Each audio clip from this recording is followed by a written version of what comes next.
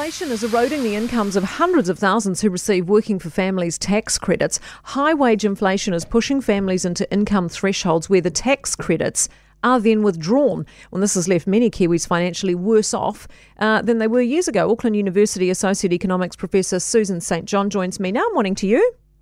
Good morning. So once they creep into that next tax bracket, they lose their tax credits. The fact they've gone into the next bracket means they're earning more money, but everything costs more anyway. They're in a vicious cycle, aren't they?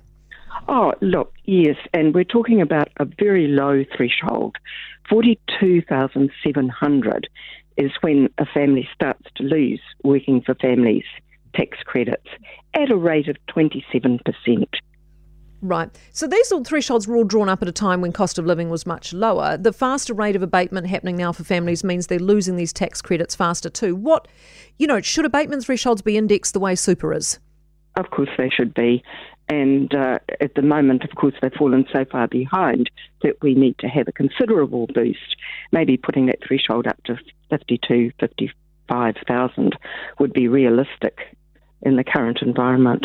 It's very serious. We're seeing more and more families unable to balance their budgets at food banks, and we're building up a huge problem for the future. I was going to ask you how many Working for Families receivers might currently actually be struggling to get by, whether, this is having a big impact on them.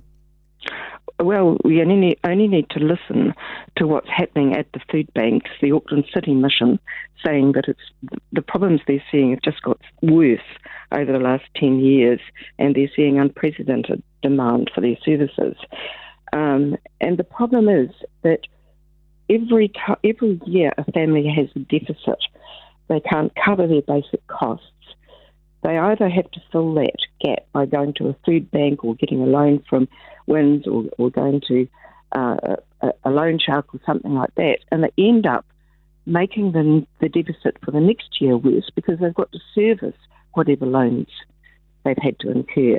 And so it's a vicious cycle, and the longer we leave it, the harder it is to address.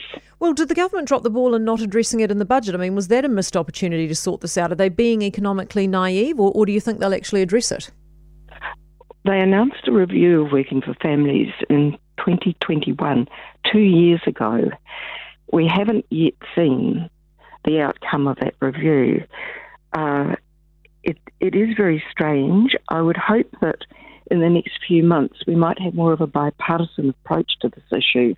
It would be such a shame if it becomes an election football. Yeah, I know. Susan, thank you very much for being with us this morning. Susan St John, who is Auckland Uni Associate Economics Professor. Carmel Sepuloni actually said it's under constant review and they're just reviewing it, considering it, which, as far as I can gather, is what they're doing with everything as a government. Basically, just everything's under review permanently and then they make no decisions on anything. For more from Early Edition with Kate Hawkesby, listen live to News Talk ZB from 5 a.m. weekdays or follow the podcast on iHeartRadio.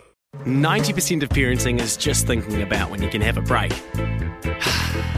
And when you do take a break, enjoy the Parenting Hangover podcast. They go together like a tutu and jandals. We've said from the get-go, we ain't parenting experts, but it's cool to hear, what is your neighbour doing? What do they say? A problem shared is a problem halved. Oh, that's good. Not that my children are problems, but I feel better talking about it. The Parenting Hangover with Clinton Jordan. New episodes every Thursday on iHeartRadio or wherever you get your podcasts.